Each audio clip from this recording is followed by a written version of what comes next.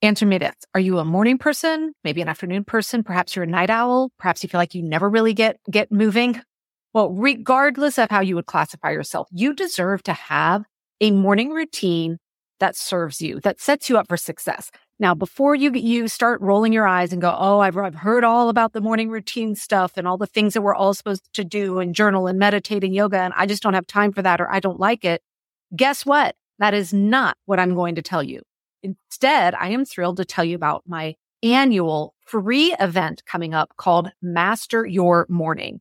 And over the course of 5 days, 30 minutes or less each day, I'm going to teach you how to create your own unique morning routine based on two things: your unique personality type, and secondly, the realities of your home life, right? You may not have a lot of time for a morning routine. And that's what this free workshop is all about. So if you want to come join, head over to megansumrell.com/master your morning. And I promise you at the end of it, you are going to have a completely different relationship with the morning. Hey there. You guys know I am passionate about morning routines. And the only reason I'm bringing that up on this particular episode is the place that I start everyone whenever we're working on creating a personalized morning routine is understanding their personality in terms of how they refuel. Are they a person that refuels as an introvert or a person that refuels as an extrovert? And this leads into the Myers-Briggs personality test. Well, today I'm going to be going a lot deeper. We're not going to be talking about morning routines as they relate to your personality, but actual personality traits that can be shifted over time based on how you plan and manage your time. Again, this is my personal and some others, experiences here. So it's a look, somewhat theory, somewhat practical, but I think it's going to really open the door to some possibilities for you. So let's go ahead and get started.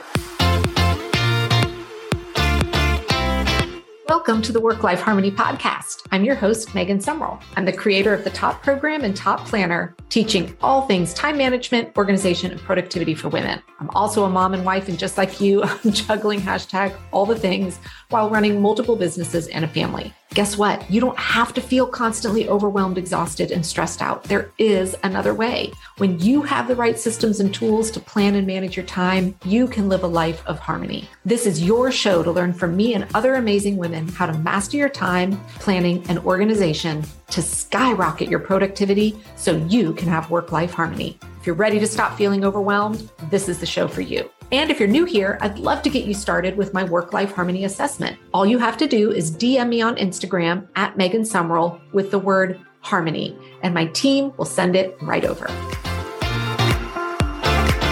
Hey there, welcome back to Work-Life Harmony.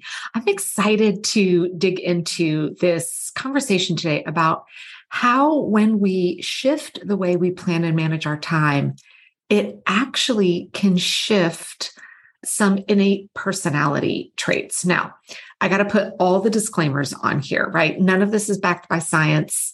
And this is all from personal experience from myself and for other women that have been in my Top Program community for over 2 years now.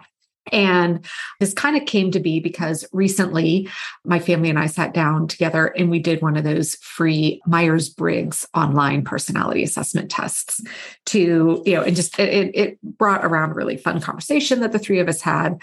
And I've always been a big fan of Myers-Briggs my entire life. If you've never taken a Myers-Briggs personality test, it's one of the older ones, and it's where you get the 4 letters. They've added a 5th one recently, but I'm just going to be referring to the 4. So, you could be something like an INTJ or a ESNP. I might be getting some of these wrong, but it can spark some fun conversation.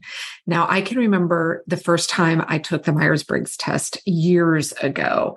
I was about as INTJ as they come. And then I did it again, maybe about 10, 15 years ago, and my results were starting to shift a little. And then most recently now, they look a little bit different. And I really want to talk about specifically the first letter of the Myers-Briggs, where you're either an I or an E, and the last, because those are the two where I saw in myself the biggest shift, and I'm seeing it in others as well.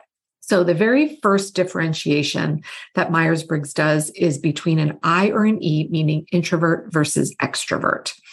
And, I think there's a lot of misconceptions around what being an introvert means. People are like, oh, you're shy, you're an introvert. That really isn't what introverts are all about, right? There are plenty of introverts who are not at all shy, myself included. So, that can play into it in some of the questions that you answer. But a lot of the differentiation between introvert and extrovert lies in, when you're feeling kind of emotionally exhausted, you've had a big day, a big event, whatever, what is your preference of what you want to do next? Do you prefer alone, quiet time to kind of refuel and re-energize? Or does being in, large activities, events, whatever, does that kind of fill you up? In which case you would lean on the extroverted side. Now, the first time I took the Myers-Briggs test years ago, I rated a 90% on the I. And then when I did it again about 10 years ago, I was a 95% I, which is really interesting. It was not a surprise to me. I definitely am one at the end of a big event or whatever. I crave alone time. That's how I kind of get relaxed, refueled, etc. But here's what's been fascinating. When I look back at 10 years ago, when I hit that 95% mark, this was prior to me building this new way of planning and managing my time. This was before the TOP framework was born. And at that stage of my life, it was nearly impossible for me to get any time to myself, which was why I was so desperate for it all the time. Well, now when I look at my life today, am I still an introvert? Yes. When I take the Myers-Briggs test, I still always come out as an I, but I'm no longer a 95% I. The last 2 times I took it, one, I got 65%, and then the next time I got 63%. So a lot less, right? And it got me thinking, the massive change that has happened in my life is relating to how I prioritize, carve out, and honor having time for myself regularly. Because I am no longer desperately wondering when I might have some time to relax, refuel, whatever, I am not feeling so anxious or so desperate to have it. And I am convinced, I don't think I'll ever get any less I than I am right now, because I still, anytime I am doing a live event, go to a large gathering, anytime I host a live event, as soon as it's done, I just want to go hole up and be alone somewhere where it's quiet, no external stimulation, et cetera. And I don't see that ever changing for me. But what has changed is when certain questions are asked about introvert or extrovert, is that desire to, do you feel you are constantly craving the need to be alone, the need to have quiet? And that is what has gone down significantly, because I have it on the regular. And I have it on the regular because of the weekly planning process that I use. That's actually step 3 in the weekly planning process, is carving out time for yourself. And it's going to be unique to everybody, depending upon what your needs are. Mine are a little higher than, a true extrovert there. But then when I polled a number of women inside of my top community who've been there for at least 2 years, because I'm like, I want to make sure you've been doing this for a while, the ones that had tested high on the introvert scale, all but one found that their percentage went down some as well. And I really feel like at different stages of life, if there's something we're desperately craving for or needing, right, it's going to rank higher. Now, the 4th letter that you get when you do the Myers-Briggs test is one where you either get a J or a P, and that is judging or perceiving. All right. And so when they talk about judging, when you think about a J, it's usually the more orderly person, right? We like to schedule things in advance. We form and express our judgments clearly. We like to bring issues to a close. And then listen to this one, because we're going to be circling back on it. We love lists. Judgers love lists of things to do. Okay. The perceiving side is more spontaneous. Act spontaneously. You kind of want to postpone that decision making just to see what other options are available. You always want to keep your options open, right? Decide in the moment what we're going to do, a little bit more last minute. Again, that's kind of painting the two very extreme sides of the judging or perceiving. Now, when the very first time I took this test, I got a 95% on the judging years ago. And 10 years ago, when I took this test, I got a 95%. Now, here's what's interesting. The most recently, when I took this, my 95% went down to a 55. So I did a lot of just kind of some thoughts on this and then reached out again to some other women in my community who were also very strong J's, had them retake. And here's what's interesting. They all too had their J number decrease a little bit. And so this is, again, Myra said I was going to bring back up that list making, right? So many of us are operating from a task list mode day to day. Several other episodes on this and actually why operating from a task list mode only makes you more overwhelmed. Well, when I look back to my life 10 years ago, the planning system I was using was one of those. You wake up, you do your brain dump, you make your task list, you identify your top 3, right? And so I was just fueling that fire for myself of staying in that J mode of task list operation. Now, the women that find me that aren't natural J's, I don't have to break them of this task list mode of living, which is really nice. But the women that find me that are very J, as I was, when we break that cycle of wake up, make the list, go, go, go, go, go, which is a very J way of operating. And instead, we shift into more of that bigger picture planning, right? The weekly planning, the monthly planning, the quarterly planning. And we learn how to create plans that accommodate change, that allow us to pivot with ease, that we preserve space in our lives every week for the what ifs or just in cases.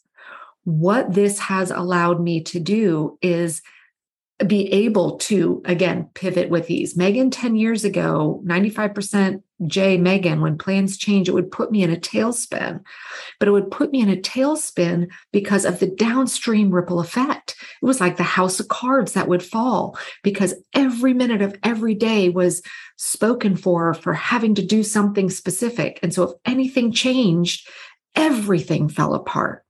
Well, now that I've had years in this planning space of how I create and how I teach others to create weekly and monthly plans that make sure we get the most important things done, but done in a stress-free way, that we are building in the amount of uncertainty and flexibility that our unique lives need, that we are creating whatever downtime we need, and we are learning how to establish clear boundaries that support all of that.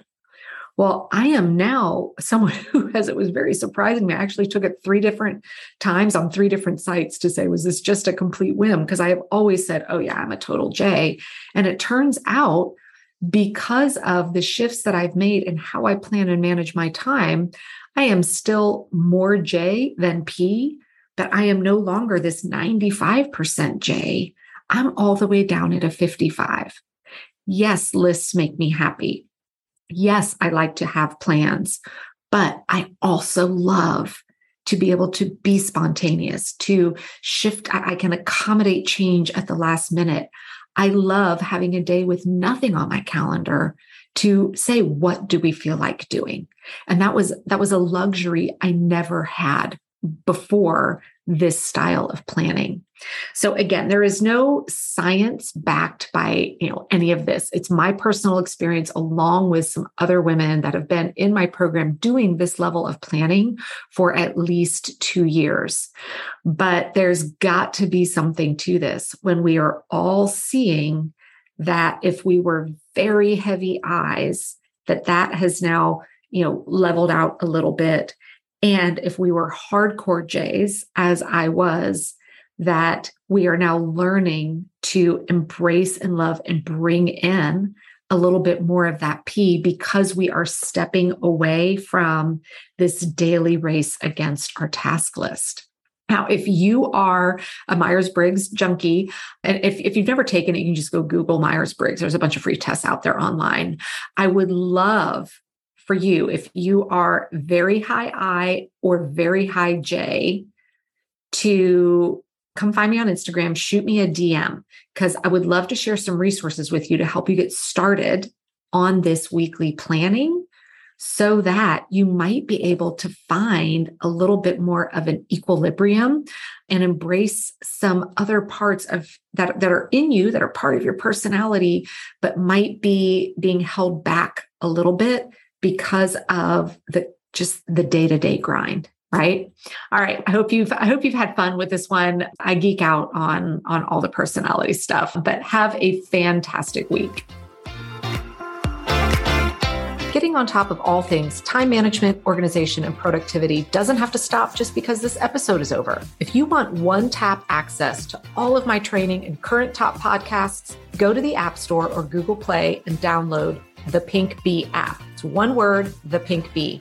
It is jam-packed with simple yet powerful tips and strategies to get you out of overwhelm and into harmony. And if you have a question you want me to cover on a future episode, go to iTunes and ask your question in the podcast review section. And while you're there, don't forget to leave a 5-star review.